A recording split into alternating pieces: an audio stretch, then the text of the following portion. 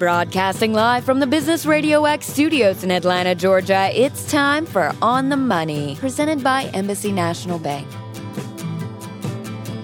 Hi, everybody. This is Joe Moss with another segment of On the Money, brought to you by Embassy National Bank.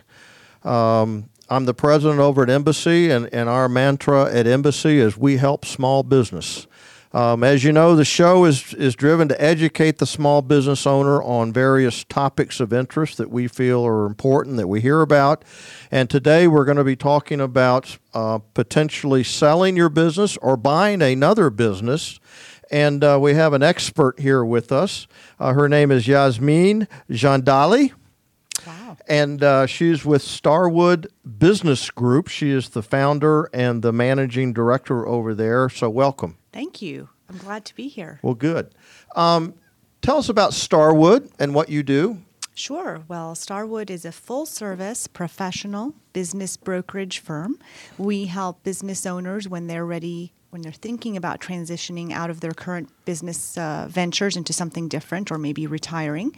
And we help them all the way through from exit strategies to business valuations to listing the business for sale and working with prospective buyers when they contact us about those opportunities. How long has Starwood been around? Well, we have been helping Metro Atlanta business owners for about 10 years. Okay. And we've had the privilege of working with wonderful entrepreneurs here in the metro area, and we've worked with businesses in all industries and all sizes. And one of the facts about which I'm very proud is the majority of our businesses sell for an average of 90% of the asking price. Wow. And that's okay. a great percentage. And that's because we do our homework up front, and the vast majority of our businesses actually sell within 60 to 90 days of listing as well. How did you get in the business? Well, great question. I used to be in corporate banking. After that, my husband and I decided that we wanted to do something different, branch out, be our own bosses. I grew up in an entrepreneurial family and decided that was the route we wanted to go. So we decided to open up our own business, and that was in North Carolina. In Knockwood, we were successful. We were able to recoup our investment within a year, decided to grow additional locations. And then we had the opportunity to sell our businesses to a great set of buyers. And that's what really got us thinking about the brokerage world. Is, we've had the opportunity to start, grow, and sell successful businesses. So we knew what it was like to be on both sides of the table, and we felt that experience would be valuable when we were helping other business owners as well. And so then back in 2005, we came down to Atlanta and have been here ever since. Well, good for you. And we're in North Carolina, were you? We were in Charlotte, North Carolina. Why would you move from Charlotte down to Atlanta? Everybody's moving from Atlanta up to Charlotte, it seems like. Well, I mean, Charlotte is a beautiful city. We really enjoyed living there. And of course, Atlanta there's so many advantages to being here, the largest, busiest airport, and we travel quite a bit. And we just felt for what we do for the nature of our business, we wanted a larger city, lots of synergy. You've got so many corporate headquarters here in Atlanta, lots of diverse business industries. Charlotte's a great city, but it's very banking centered, which is not a bad thing. We just felt that we wanted something that had a little bit more diverse industry. That makes sense. Now, is your business always located in the metro Atlanta area, or do you have clients from outside? The vast majority of our clients are in the metro Atlanta area simply because that makes it more efficient and practical to best service our clients, although we have worked with clients all across the country. Okay. From a seller's perspective, let's first talk about from the seller's perspective. The idea of selling their business, is that just a point-in-time thing, or is that a philosophy they ought to manage their company by? How should they think about the sale of their company? Well, not so much that it overtakes the daily operation of the business, daily management of the company, but it's definitely something that every business owner should have some sort of exit strategy in place. And it sounds unusual, but even at the closing table when we're selling a business, I always advise the buyers, okay, congratulations, now you have a business. Make sure you have your exit strategy in place from day one, because you never know what life is going to bring. And you always need to be prepared. And unfortunately, a lot of times sellers don't think about that until they have an unfortunate event in their lives that forces them to consider the sale. And you never want to be in a position where you have to sell your business. Okay. What are some of those, like a death in the family? Yes, unfortunately, death in the family, illness, divorce. Maybe one partner decides that they're ready to leave and the other one isn't. So then what are they going to do? I mean, any number of things. Sometimes folks imagine that their child is going to grow up and want to take over the business, and the child has their own ideas of what they want to do with their life. And so then the parent says, oh my goodness, I had this business set up for my son or daughter, and that's not what they want to do. Wow. So, yeah. From you've got a couple of items here that you wanted us to talk about, and I guess I being the banker that I am, I zoomed in on cash flow, SDC and SDE. And as I mentioned to you, I'd been around for a long time, and I'd never heard that. So tell me what SDC and SDE stand for, what it isn't. Well, in our world, in my world, SDC and SDE, they're pretty much interchangeable, and they mean seller's discretionary cash flow and seller's discretionary earnings. Okay. And that's different from the net income or net loss figure that you would see on the tax returns, because part of our process when we're determining what the business is worth and if we're going to represent this business for sale is to determine, okay, how much cash flow is this business really throwing off? How much is available for debt service? How much can a new owner actually take out in salary to pay themselves? How much is there for return on investment, and how much is there for the new owner to reinvest into continuing to grow the business? So those are all the things that the seller's discretionary cash flow, or SDC, needs to do, and that's really the basis for the valuation of the business, is coming up with that SDC number. Now, is that SDC number, is that typically understated by the seller? Is it overstated, or do they even focus in on what that is? Yeah, most of the time people don't even know what that is. And as you know, the majority of business owners, they want to minimize their tax liability, right? So they want to reduce that net income on their tax returns. And so they come to me and they say, well, my net income is not really good. I'm not making that much money on the tax returns. But of course, because that's what your accountant's job is reducing your tax liability. And so then we go back in there and analyze those figures, those financials, and come up with how much actually is being thrown off by this company in terms of cash flow. So the vast majority of the time, the business is throwing off more than the seller had imagined. Now, when you calculate your cash flow, do you segregate that between cash flow from operations and then cash flow from financing activities, so that the buyer can really see what that business is throwing off? Yeah, I mean, we just do look at cash flow from operations. And a lot of times, the majority of it has to do with looking at things that are discretionary expenses that the seller is running through the business, that are provable and justifiable, and they make sense, and they really are not necessary to the operation of the business. So a lot of times you'll find that the seller, maybe they're paying their personal health insurance or life insurance, or maybe they're paying themselves bonuses or distributions, that sort of thing. Or if there's they paid $40,000 for a company car that's not coming with the company, that sort of thing. So those are all the things that we look at to come up with that number. And some of the situations we see at bankers as bankers is the cash flow is not what the owner might think it is. That's true. Because of the fact that they keep borrowing, repaying debt, and the underlying business isn't making a whole lot of money, but they seem to have a lot of cash. Mm-hmm. Yeah, that happens sometimes. And and in our world, the vast majority of the time, the new owner is going to get the business free and clear of any debt and liability after closing. So they get a clean balance sheet. Mm-hmm. And the seller has to, of course, satisfy any obligations that they might have. And if I think it's always good for a business owner to have a line of credit or something that they can pull from if they need it. Mm-hmm. But of course, it's even better when a business is self-sustainable and you don't have to be in constant debt.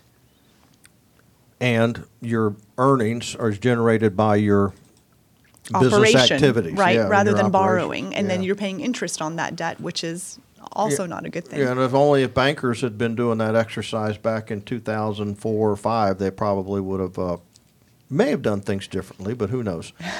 Now, if a seller starts to decide maybe I ought to look to sell, should they hire a broker?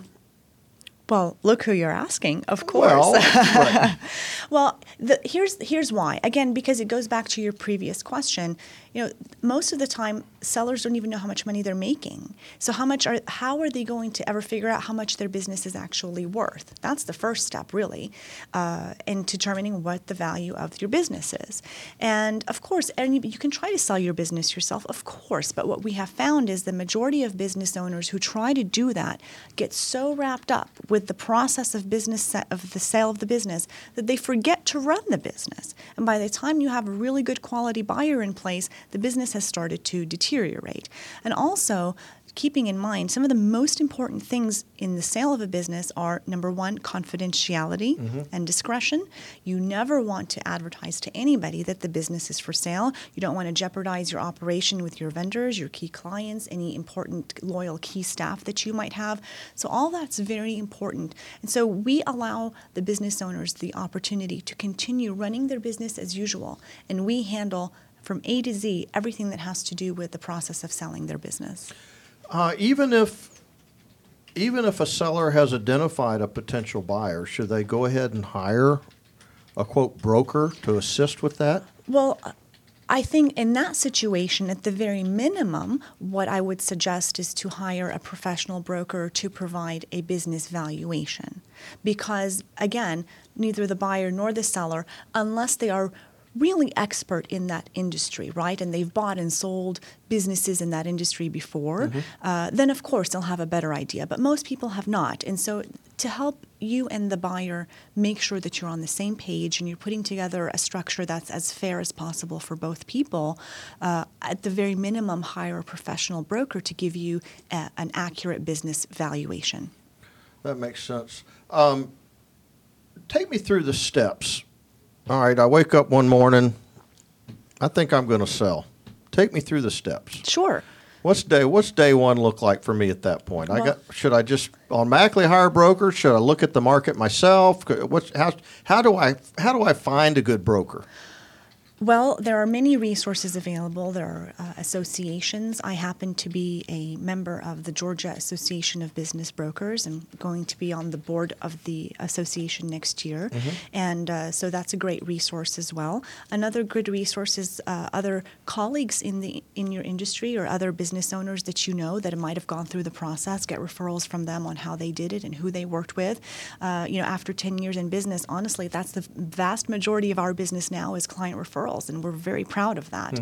But day one really should be you doing your homework. And maybe you pick 2 or 3 brokers that you feel have the experience that you're looking for and are comfortable in your industry. And you know that by calling around and asking them about their experience, what they do, what their fee structure is. And let's say you get me on the phone and you and I decide that we would like to try and work together on this. Well, I'm going to ask you, Joe, to provide me with 3 years of corporate tax returns, P&L statements, and an interim P&L statement as well, depending on where we are in the year. And then based on that, we will compile a business valuation. And we have developed our own in-house valuation model that we use. And for clients that are considering the sale of their business, we don't charge for those valuations because for us, it's really important that we're on the same page from the very beginning. And it's no cost, no obligation, there's no stress. Once the valuation is complete, we'll sit down, we'll review it, answer any questions that you might have, and I'll say, okay, Joe, here's what I think your business is worth now. I might even tell you, listen, Joe, this is not the best time for you to sell your business. Keep it for another year or 2. Here's what your plan should be. And let's continue moving forward in that direction. Or we can both agree that it's the right time, it's the right price, and then we sign the engagement agreement. And then we handle, again, the process of marketing the business, working with prospective buyers, bringing in the transaction attorney, just handling the whole process for you. You're listening to On the Money, brought to you by Embassy National Bank. This is Joe Moss, and we're having a good conversation with Yasmin Jandali, who is a business broker owns Starwood Business Group. has a lot of experience with selling and purchasing businesses, and she's given us a good rundown in terms of some of the pitfalls, which we're going to get into, and then also just the process of selling a business. Do you make your clients sign an exclusive arrangement with you so they don't shop with anybody else, or how does that work? Oh, that's a great question, and you will find that to be common industry standard, that most agreements are exclusive engagement agreements, and it's simply because we invest a significant amount of time and effort and money to represent our clients, advertise the business, and deal with prospective buyers. And so, yes, we want to make sure that it is exclusive, and we don't want sellers to be in a situation where they're having to pay more than one broker. That's never a good thing. Yeah, you get caught in that broker daisy chain. It can be pretty brutal. That's true. It can blow up a transaction. Yeah, that's right. Exactly. Okay. Let's move to the buyer side. If Sure. I'm hunting around and I'm looking for a business to buy, what are some of the good industries these days? That answer really depends on who the buyer is, what their background is, what they're looking for, what their skills are, what they like to do. One of the main questions I ask prospective buyers is, can you see yourself, quote unquote, behind the counter, even if it's not a retail store, can you see yourself behind the counter of this business day in and day out, for the next 5 to 7 years? Is that something that you feel you'd really enjoy doing? And if the answer is no, then it's probably not the right business for you, whatever it may be. But generally speaking, there's always a market for B2B businesses, service, wholesale distribution, transportation. It's just such a wide range. Every time I meet with a prospective client and learn about their business and a new type of business, I'm always amazed at the different ways people find to make money. It's always so interesting to learn about that. And there are a lot of even within a particular niche, a lot of different strategies within that particular niche. Sure. I'm going to go back to the seller for a minute. The key factors of that, do you determine within their business what really causes or creates their value? Is that part of the work? Would you, for example, you're valuable because of the customers you sell to, do business with. You're valuable because your product is so unique. You're valuable because you do it so inexpensively and so productively. Do you try to identify what those key drivers are? Well, those are all things, factors that make businesses attractive to prospective buyers, right? Those are all good reasons to buy a business. And all of those things, if they're in place and they're working successfully, what are they ultimately going to lead to? Cash flow. So when you ask what are buyers buying, number one, they're buying cash flow. Because you could have a business that has $1 million worth of equipment, but if that equipment isn't working, if it's not generating revenue, which trickles down to cash flow, it's not worth very much. From the buyer perspective, how do I protect myself to make sure some of those value drivers are still there when I buy the business? Yeah, fair enough. That's a great question. Well, obviously, once an offer has been rendered on a business, there's a due diligence period, and the buyer has the opportunity to request documentation to prove any of those items, whether it's client lists or things like that, to make them feel more comfortable with what the seller is offering. Also, we require all of our sellers to sign a non-compete agreement. That's part of our engagement agreement with the sellers. We require them to sign a non-compete agreement, and we require them to sign a training and consulting agreement. So if you're going to walk away from this business, you're going to walk away. Okay. Yeah. So we need to make sure that the sellers are going to stay there after the closing for a certain period of time to help and train with the transition, make sure they provide all the tools and skills necessary for the new owner to continue to be successful. And we also want to protect the buyer, make sure that the seller doesn't go across the street and open up shop across the street. Right. How do you protect the buyer if the value of the business that they're buying is really in the head of the seller? Is that affected in the purchase price, or how does that all? How do you advise everybody to protect themselves? Well, I would go back and say that's the broker's job at the very beginning of the process, before there's even a buyer in the picture, to make sure that they educate their client and give them a realistic expectation of what the business is worth. So a professional, expert business broker should never allow their client to dictate what the value of the business is or what this asking price should be. Again, it should be based on the cash flow analysis, industry comps, all of those things that are provable and justifiable and make sense. Because again, everybody thinks that their business is worth $5 million, and that's sometimes the case, but most of the time it's not. And so from my perspective as a professional, I can't allow my client to dictate what he feels the business is worth when he doesn't really know. Let's take a consulting business where you have 2 or 3 people that just do a real good job within an industry, and they've got clients, et cetera. But the real firepower is them. Them, yes. And those businesses are generally a little bit more of a challenge to transition, obviously. I mean, it's similar to, maybe a law firm or a medical practice or something like that where the owner is the business. And that becomes more challenging. And so in those situations, what you do is you normally have a longer transition period where the sellers stay on for years sometimes before they phase out. And that really helps to make the introductions better to the clients and help them phase the new owners in. Or if the business owner is planning long-term enough, they come to us way before and we say, listen, you need to set up the business in a way to where you are almost replaceable.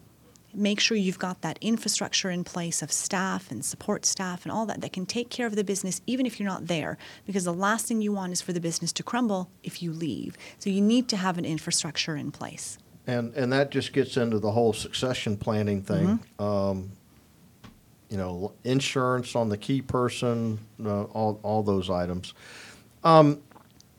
Let's talk about qualifying the buyer. If I'm the seller, before I sign anything, I want to make sure that buyer's going to be able to show up at the closing table. How do I do that? Well, again, that's part of why you hire a professional business broker, because that's part of our job. That's what we do for you. So you don't have to worry about that. So I may be contacted on a weekly basis by maybe 10 or 15 people who are interested in your business. But it's my job to pre-screen them and sift through the folks that are, maybe just curious or kicking around or not particularly qualified, and find those few gems that really would be good fits for your business. And part of our process is, of course, we request from them a documentation packet that contains a confidentiality agreement, financial statement, buyer worksheet, buyer profile, all the documentation that we require from them to make sure we're talking to someone who is serious and financially qualified and also has a background that will enable them to continue to be successful. Because we don't want to just sell businesses, we want them to be successful. For somebody who's coming in and investing, whatever it is, whether it's $50,000 or $5 million, it's still a lot of money to a lot of people. And we want to make sure that they can continue to be successful in that business. And that can be tough. I'm sure that you probably have to ferret through a bunch of tire kickers before you find the right one. That's very true. And that would take a lot of time out of being able to just run the business, I would think. Yeah, absolutely. And that's why a lot of folks who've tried to sell their businesses themselves, they say, oh my goodness, it's just overwhelming. I cannot do this. And that's when they decide to hire a professional. But you just hope that by the time they've gotten to that point, number one, they haven't really lost a lot of confidentiality. You don't want everybody to know, and you really don't want to lose a lot of leverage either. I mean, it's just different when you're discussing and negotiating with a professional intermediary versus with a business owner who knows their business really well but doesn't know much about how to transition it to somebody else. Okay.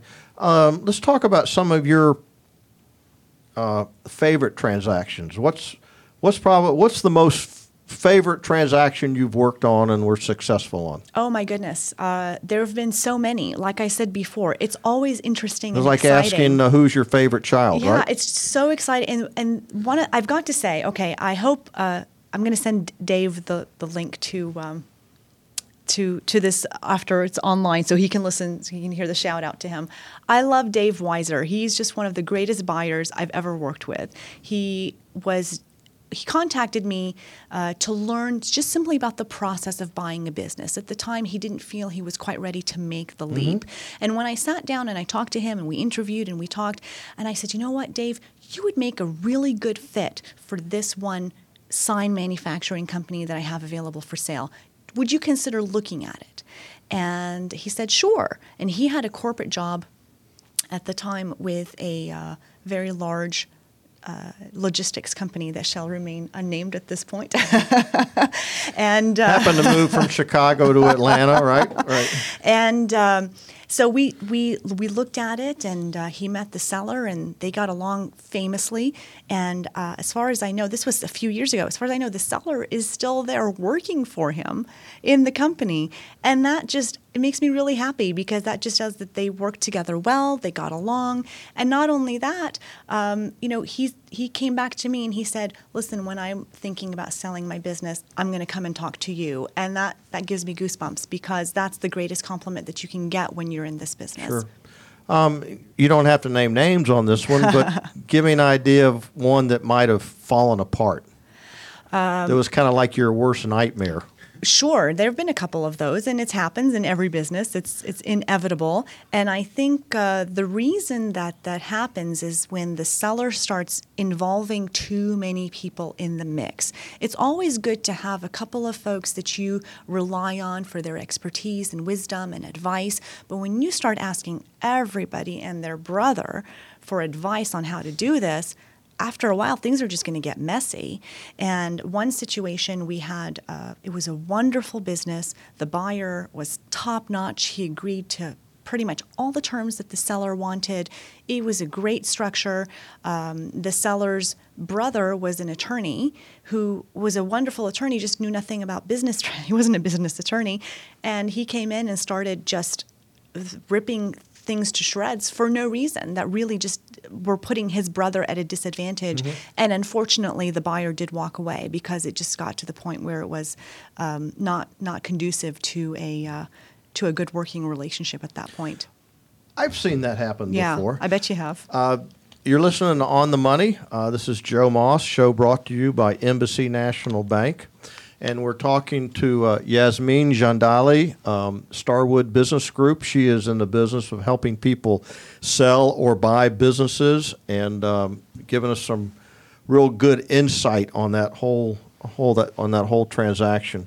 When should the seller let the buyer in the door to pull up the kimono, if you will? When should that happen? Well, after we've had the opportunity to pre-screen the prospective buyers, and I call you up and I say, Joe, I've got somebody that I really like and I think he's a good fit for your company. He's worth your time. That's when you know it's somebody that you should take a little time out to meet. And so depending on the nature of the business, we'll either come to the location, we'll meet at my office. It just depends. But we always put the seller and the buyer face to face. And you do want to be transparent. You do want to tell them why you're selling. You don't want to give away any trade secrets or anything that could jeopardize the operation of your business, because there's certain things that you will only transition to them after the closing. That's just a given. But you do want to be transparent with them and let them know. And as good as we are at what we do, what's really going to sell the business is the owner's excitement about what somebody coming in with a fire in their belly can do with this business. If you have, sometimes people sell just because they're just tired. And that's okay. There's nothing wrong with that. If you're doing the same thing for 25 years, you're just ready for a change.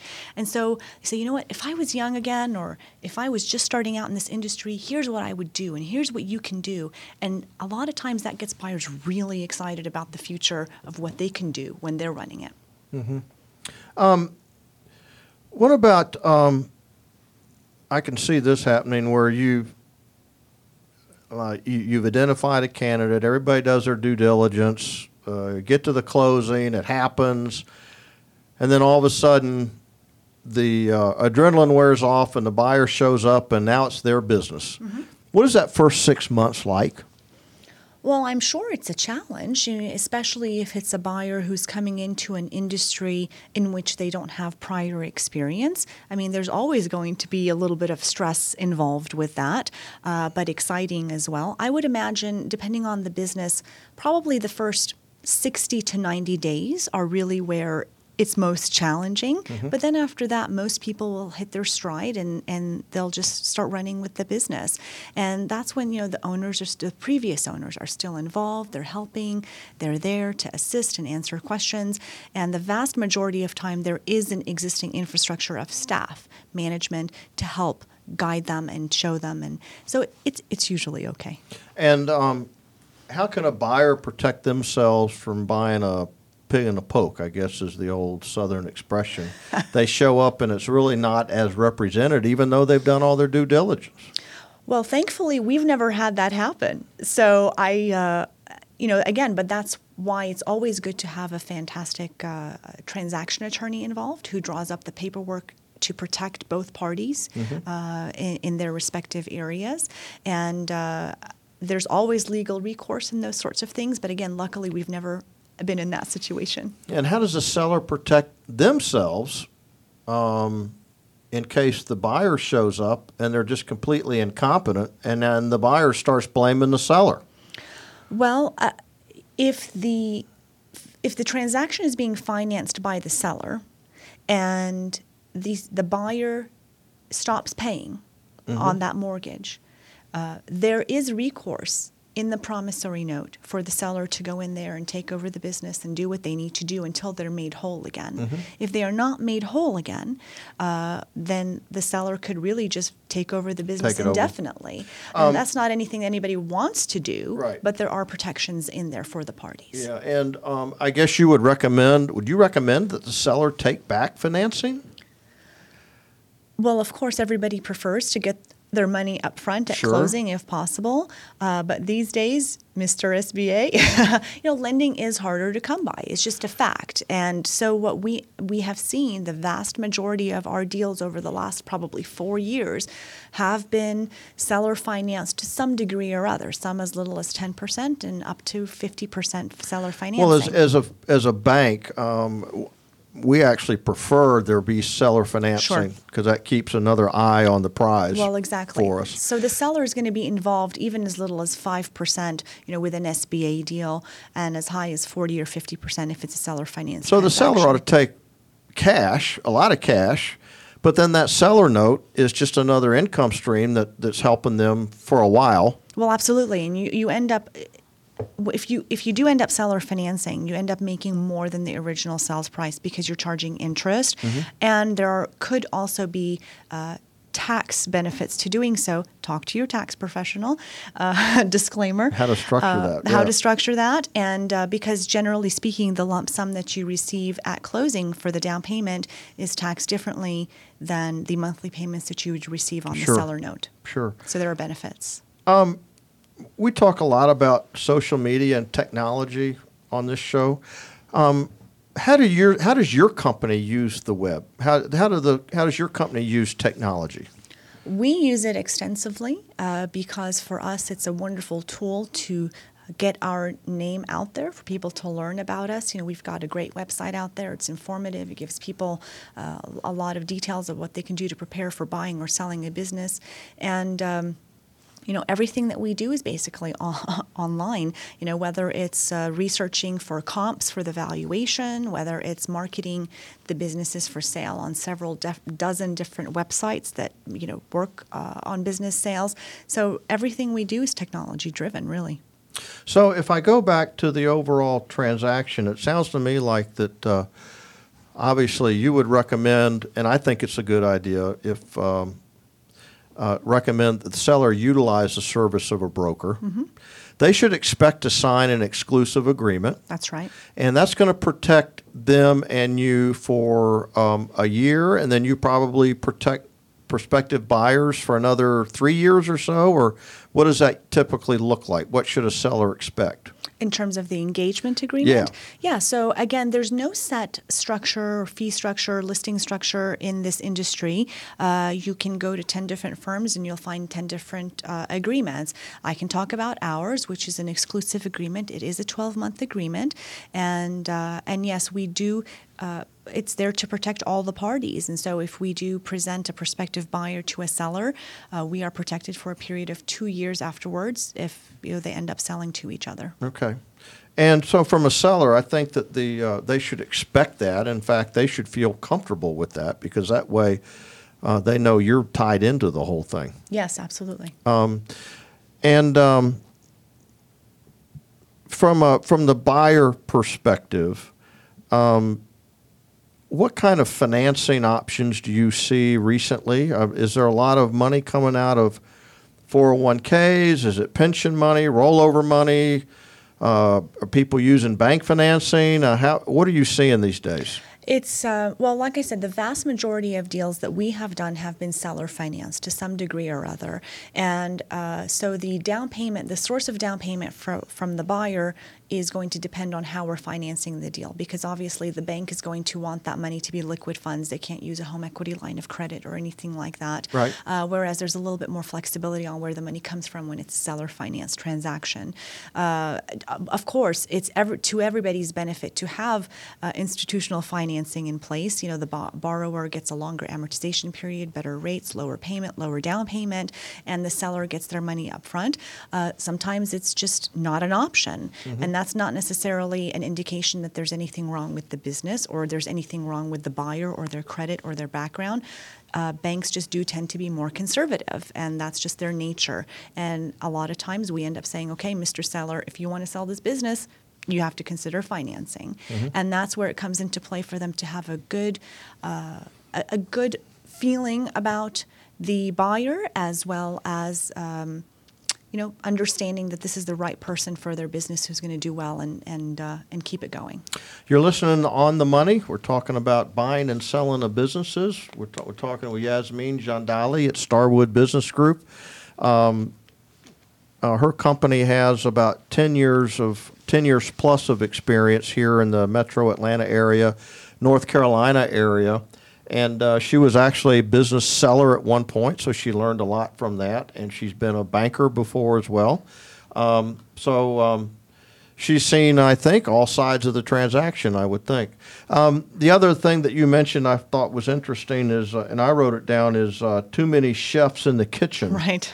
Once you decide to sell your business, it's best just to leave it up to the professionals, correct? I do. Yes, I do believe that. And, a professional business broker is just another part of your professional team. So we're going to be there just like your accountant, just like your attorney, or your insurance provider. We're another spoke in that wheel of professionals to help you keep your business on track and keep you moving in the right direction. So, yes, keep it to the professionals. Because, if I'm selling a transportation company, I wouldn't want to go in there and presume to tell someone how to drive their truck. Sure.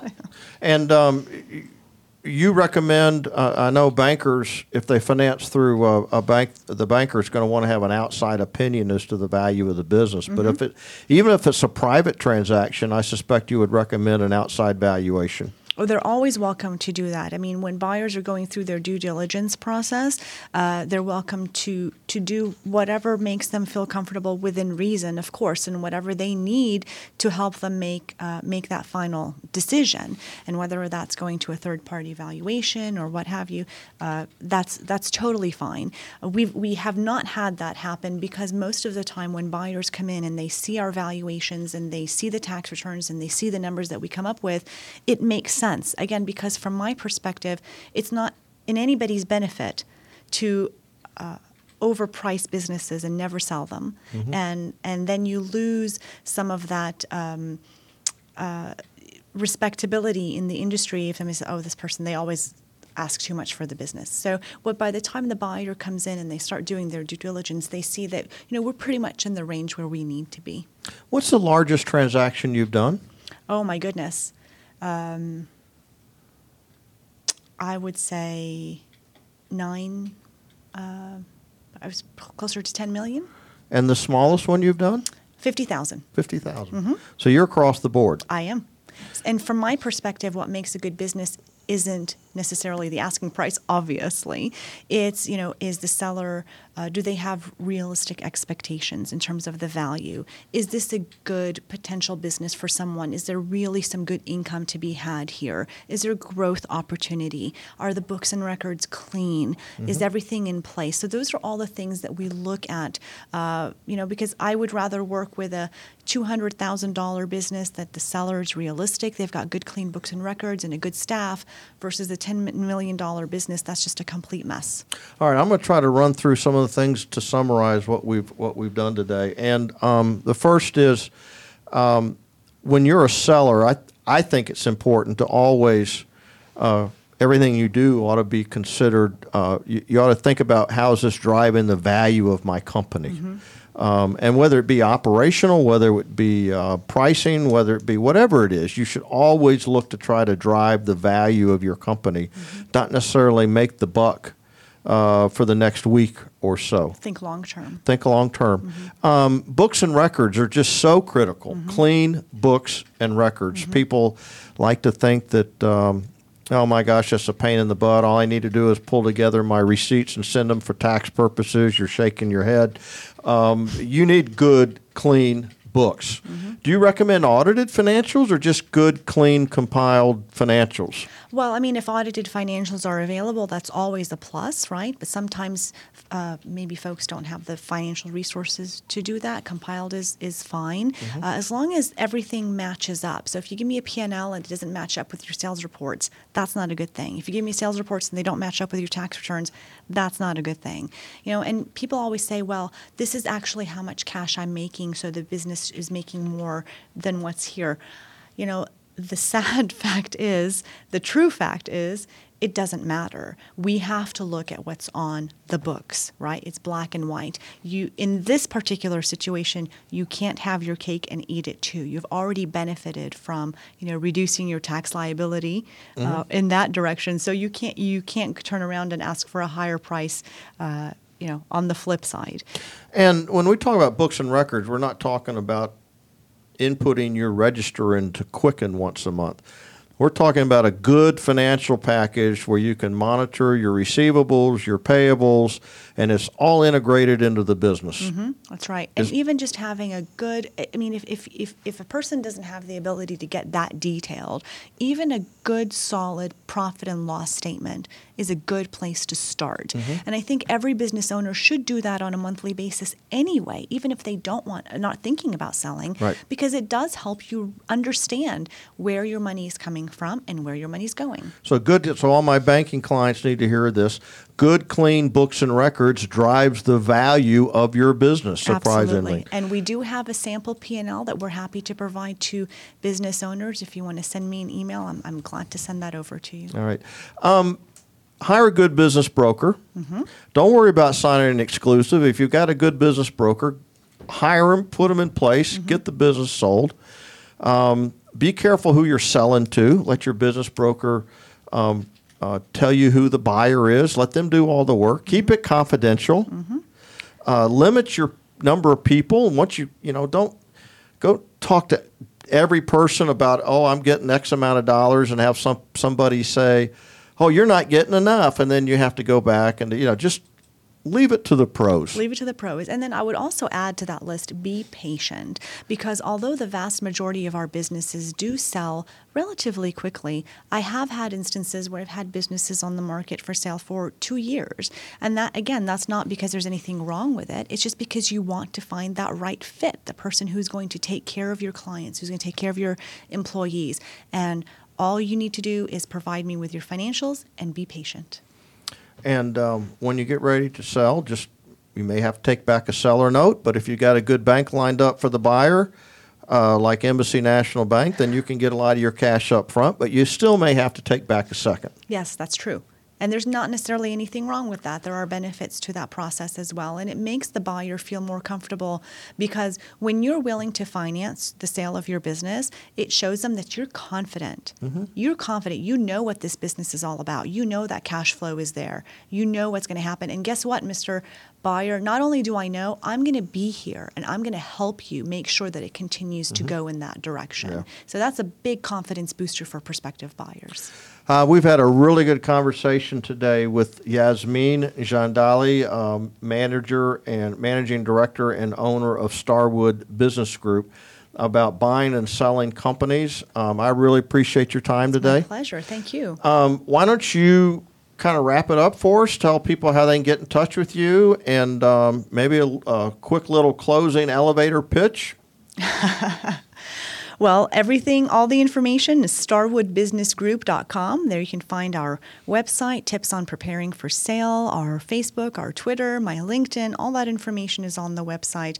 And I'm really proud to say that we've been serving Metro Atlanta businesses for 10 years, working with clients in all industries, all business sizes, confidentially, helping them get the most for their business in the most professional way. Good. Well, thank you for your time today. My pleasure. I think we've learned a lot. I've loved this session. We're going to have to do it again. Yeah, we will. It's because there's a lot to talk about that we haven't talked about. And what it tells me is that selling the business is a mentality. You don't want to go around thinking I'm going to sell it every day, but you do want to run it in a way that is driving the value on a day-to-day basis. So, well, anyway, thanks for listening today. Thank you, Yasmin, for being on the show. And we'll come back at a later date. We're going to be talking about, Mike, what do we got lined up for next week? Put Mike on the spot. I say putting me on the spot. We have someone from the University of Georgia Business Department. Good. Talking about the students there, and actually you could be out of college. You could be an older person if you want to go back and learn business. But someone, the director from the Georgia Business School that has a Gwinnett campus, they'll be joining us on the next show. Good. That should be a real good show too. And thanks everybody for joining. And we'll talk to you next time. And just remember, be real careful out there. Thanks a lot, everybody.